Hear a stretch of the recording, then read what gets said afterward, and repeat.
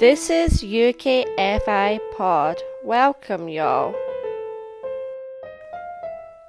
As the first UK-specific FI podcast, UKFI Pod aims to bring you stories and introduce you to characters in the UKFI space.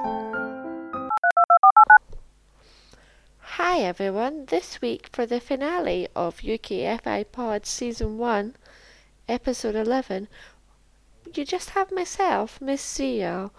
So my aim for the finale and the final episode to wrap up the season is first of all just to, I suppose, a bit of a refresher, a bit of a review of what episodes we've heard so far in the season, a bit of an overview of the guests, their stories, and more than that, what I learned from each episode and each guest, because I think they've all been very different, and I've learned and been inspired in slightly different ways from everyone, which is really, I suppose, what I aim to get out of the podcast, and then the future of the podcast will cover towards the end. So, first of all, the first guest we had was Christine from Frugosaurus, and I was really inspired when I heard Christine's story, how she's really happy with the large income she has now, and how she's using that income and leveraging it to get the perfect lifestyle she's looking for with her husband. And it was really inspiring. And more than that, Christine's sustainability credentials really impressed me. As I said in last week's episode, I'm a bit of a half-hearted environmentalist. I believe in it and think I should do much better, but I don't really put much effort in. And speaking to Christine definitely encouraged me to up my game and just to be more aware. And I especially like, which is actually relevant now in the UK with the palm oil coming out in the advert for Iceland, to be more aware of palm oil and just things like that, that to be honest I wouldn't really think of myself. So what I learned from speaking to Christine is how you can intersperse frugality, sustainability into a way of life, and a way of life that works for you and brings you happiness. So that was a really great opener to the series. And then for the second episode, spoke to Flint, or Kieran as we now call him, from Money and Fire. And he blew me away with his ability to make money online and doing things in a really different way. And to be honest, he challenged some of my preconceptions as well. He calls himself, labels his current state of life as being financially independent because he doesn't have to work a 9-to-5 job or work for somebody else, which for me it maybe doesn't quite align with my personal definitions and beliefs on what being financially independent is, but I do respect him and think that's a fabulous choice he's made there. But as he is still working quite a lot of hours a week and his income is, really 100% from an online business, that I think personally there's quite a lot of risk to that. I've heard people over the years who, when Google's changed their algorithms and when other things have changed online, other online businesses have had really tough times and had to really reconfigure. So for me, it seems too risky approach, but for Kieran or Flynn, it works really well. And I was so impressed how he'd managed to, work a part-time job and build the business up and work out if he could get enough money from the business to support himself. And then when he managed that, he's managed to leverage that to be able to live wherever he wants, so he can move with his wife. Wherever she gets a teaching job, he can move. And moreover, he can take it one step further and he can have the lifestyle he wants. If he doesn't want to go out, he doesn't have to go out. He can spend time at home and work in a place that works really well for him. So that part of the journey was really inspiring to me. How for somebody so young he's managed to work out exactly what he wants and has taken the steps to get there. Very inspiring. Moving on to our third episode with Leon from Make, Save, Invest Money. And that was another really interesting story. Leon, when we got down to the nitty-gritty, shared how he's come from perhaps a more challenging background in London and how he's now moved away and has So he's built his own aspirations and managed to go to university, save up, and live a middle class life now. And that was really, really interesting, listening to how he's managed to pay off all the debt, pay off his student loans, and now he's saving, investing for his future. And then next we heard from Mr. and Mrs. Young FI Guy, and that was a really, really interesting story. I was listening to two parts of the couple. Mr. Young FI Guy, who is FI and that doesn't work at the moment, and his wife, who works as a lawyer. It was very different hearing their approaches and hearing how money worked as a couple for them.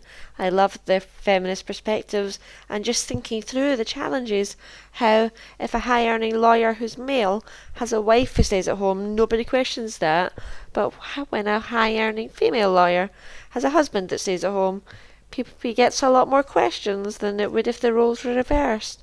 So exploring those gender dynamics and seeing what works for people is really, really something that I like to do.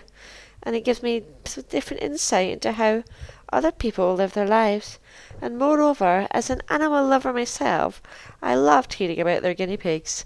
I can't imagine having social media stars as pets, and that's just so interesting. And next we heard from Ken at the Humble Penny, and Ken shared with us his family story from Africa and how he moved to the UK as a child and how life's been hard, but his life and his family have a very entrepreneurial mindset and how that has really, really helped him. And his story is amazing, how he's also FI, but working now out of choice because he's got a role and a job that he loves doing and adds value to every day. And then our next guests are also people who are FI at the moment, Mr. and Mrs. White from What Life Could Be.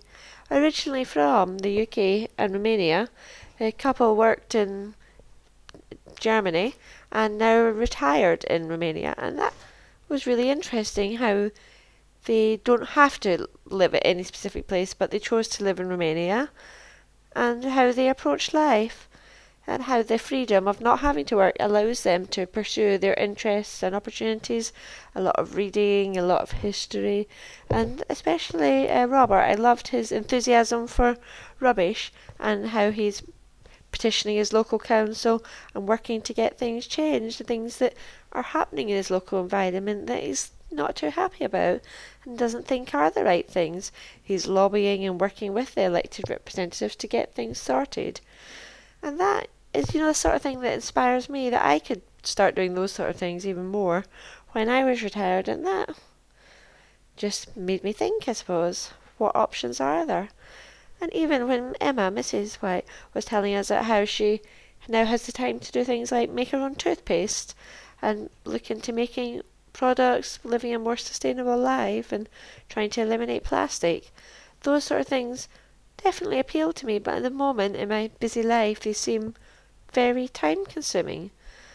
But overall, from listening to them and interviewing them, it really clicked that once I have enough funds and don't have to work every day, that there's just loads different of ways and approaches I could take in life.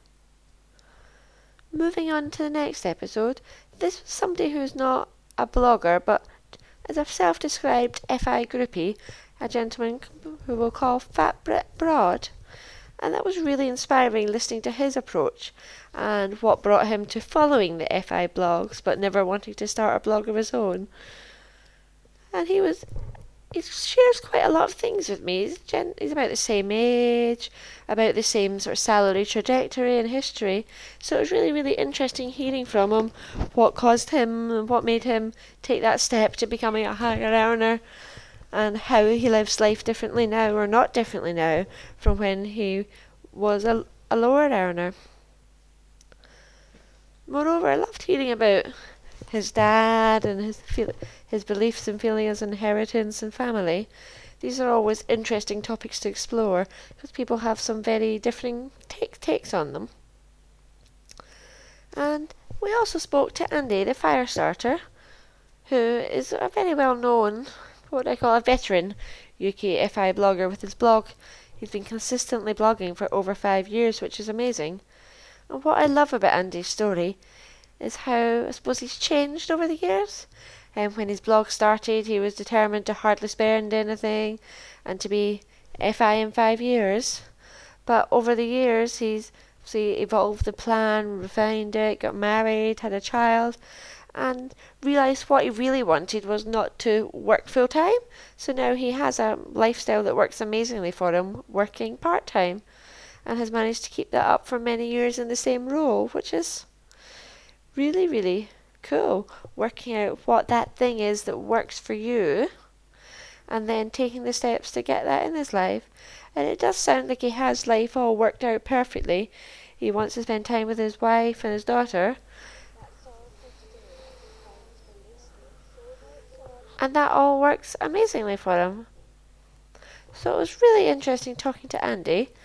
And then the final guest we had was Tuppeny from Tuppany's Fireplace.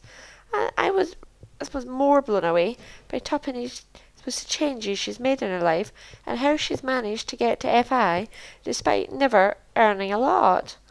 It was, I suppose, a great story of there are many, many approaches to get to FI or financial independence, and the one Tuppany's taken has really, really, really paid off to her, getting to FI by the age of 50 by taking the approach of working for the government, so working in civil service jobs that give back a lot back to the community. And although they may not pay as well as the private sector, there are other benefits, namely in her case the pension, that makes up for that. So I was really, really inspired how Tuppeny has come from, as a young single teenage mum, to being financially independent at 50, and all the journey she's gone through that. It's amazing, and how you can see in her life she's made some hard decisions and been through some tough times, but always came through it at the end and maintained a sense of humour, a sense of values, and that, so it ultimately is inspiring. So overall, the aim of the podcast was to get a cast of, it was very different to me people, and to interview a large number of people and to hear about their approaches to financial independence, because as with everything, I could give you my approach and my definitions of financial independence, but what's to say my definitions are right, and what's to say my approach would work for other people? So I really loved the opportunity to hear others' definitions and to hear what everybody thinks financial independence is. Financial independence for everybody? And that got some really good topics and discussions going, because a lot of people feel financial independence is for everyone and can be pursued. And lots of people also see there's a lot of barriers and choices people might not want to make to pursue financial independence. And as I mentioned in last week's episode, I personally believe most people could pursue it, but most people probably don't want to. They've got other things that are going on in their life, and I think that's valid, and we should always respect people's choices and decisions and what they want to do with life. So, the future of the podcast is something that I'm now considering. This will be the last episode in Season 1. I'm hoping to bring the podcast back for a Season 2 in 2019, next year. But I'd love to hear from your listeners. What would you like to happen on the podcast? What format would you like? Would you like more interviews? I'm also debating, but not quite sure, on the possibility of maybe a more instructional format. Do we want interviews, or I suppose more, more walkthroughs and discussions of financial topics each week, having topics like pensions, ISAs, starting to invest, more complex investing, taxes? Would podcast episodes on those topics be of interest, or do people like the interviews and listening to new people? And finally, what I wanted to share, which I'm really, really grateful for, is the listener numbers, because I know there's lots of you people listening to the podcast, and thank you so much for that. But what really shocked me was how many people were listening. Each episode we're putting out is now getting around 200 listens, and overall, for all the episodes out there, there's been over 2,500 people listening to all the podcast episodes. So 2,500 is an absolutely impressive number, and has blown me away, and really made me think that I need to make season 2 of the UK FI Pod happen. But what I'd love for everyone to do is to send me your feedback. Tell me what you liked, what worked for you. Tell me what you want more of, and tell me things that you don't really like and probably don't want to hear more of. So all feedback's welcome. You're welcome to email at hello@ukfipod.space, or feel free to leave a note on the website as well, which is www.ukfipod.space. So thank you for listening. This will be all for UKFI Pod for 2018, but I hope to be back in early 2019. Thank you for listening. That's all for today. Thanks for listening. Show notes are on the website www.ukfipod.space. You can also send any questions through the website or email at hello@ukfipod.space. Our intro and closing music is Gillian Maxwell's Ziyao or Freedom. Thanks for listening. See you next time.